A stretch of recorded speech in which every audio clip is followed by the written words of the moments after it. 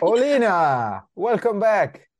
How are you? Hi, I'm doing great, thank you. How are you? I'm fine as well. It's so nice to see you again. It's been a while. How have you been in the meantime? Well, today in raining in Las Vegas, and I like raining, so pretty well. everything great. I'm alive, so everything is great. That's good to hear. And of course, you look in good spirits. How is your training camp going in preparation for your upcoming fight with Aspen Lad? Training camp going really hard, and a lot of intense, a lot of pressure, but pray God, work hard, and believe in success. You are very motivated for the new season. Yeah, obviously, of course, there is nothing more in my focus than winning a fight from fight. You told me last year that you really wished to have that belt, that championship, to capture it.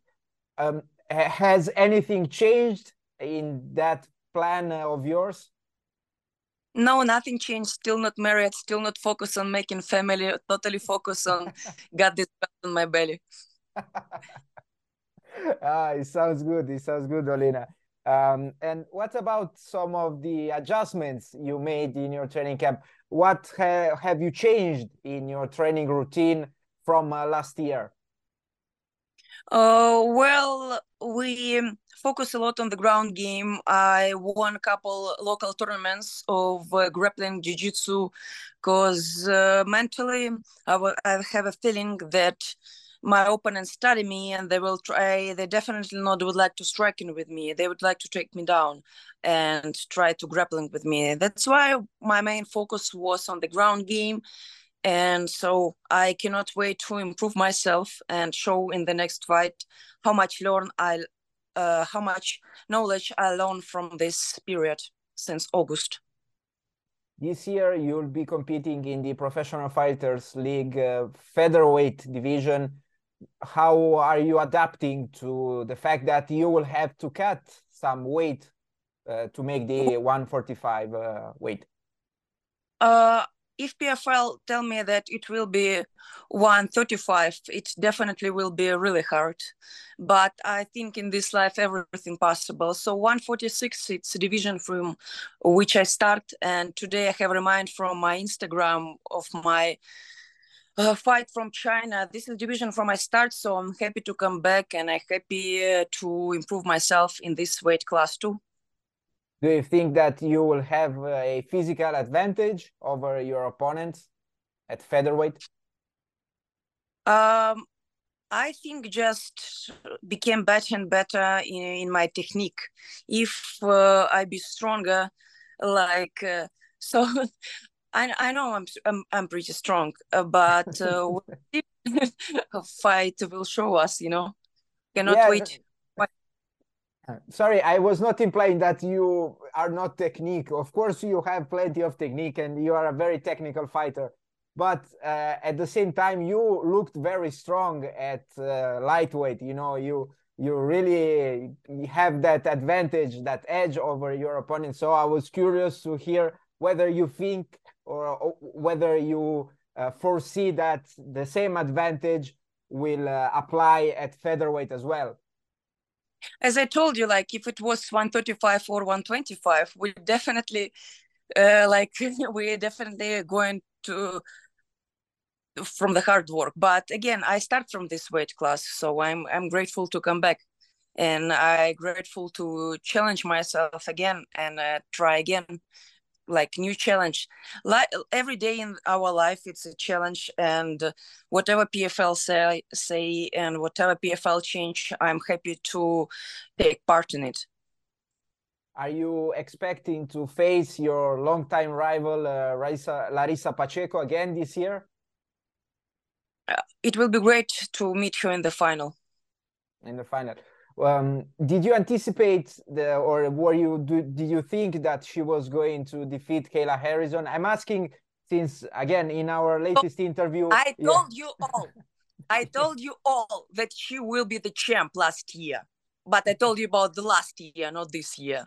So I told you all after my fight in London with her, there is no any doubts in me that this is definitely her year, and there is nothing else but huge respect to her team, to her coaches. I personally friend with her coaches, Jokao.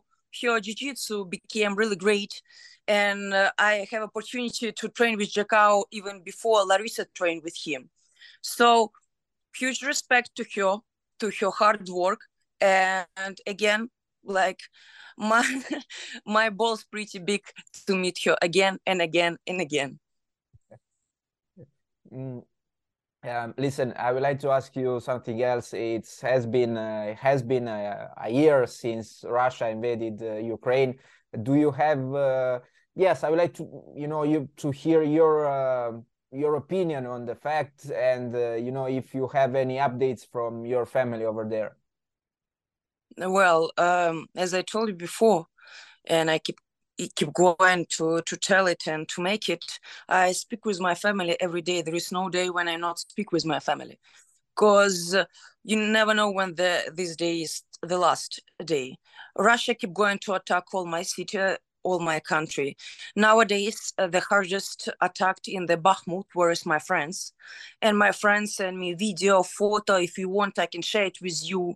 He just sent me a couple minutes ago, like they just attack local houses, local people, all around dead bodies. So like war is not stopped. People keep dying, and it's like a genocide. It's not like, it's a genocide of Ukrainian people. And unfortunately, like, you know, it's not look like it became better. Unfortunately, news, I don't want to say it, but it's look like people died from war. Of course, it's easier to sit on the pretty nice sofa and watch it on TV or listen it on radio.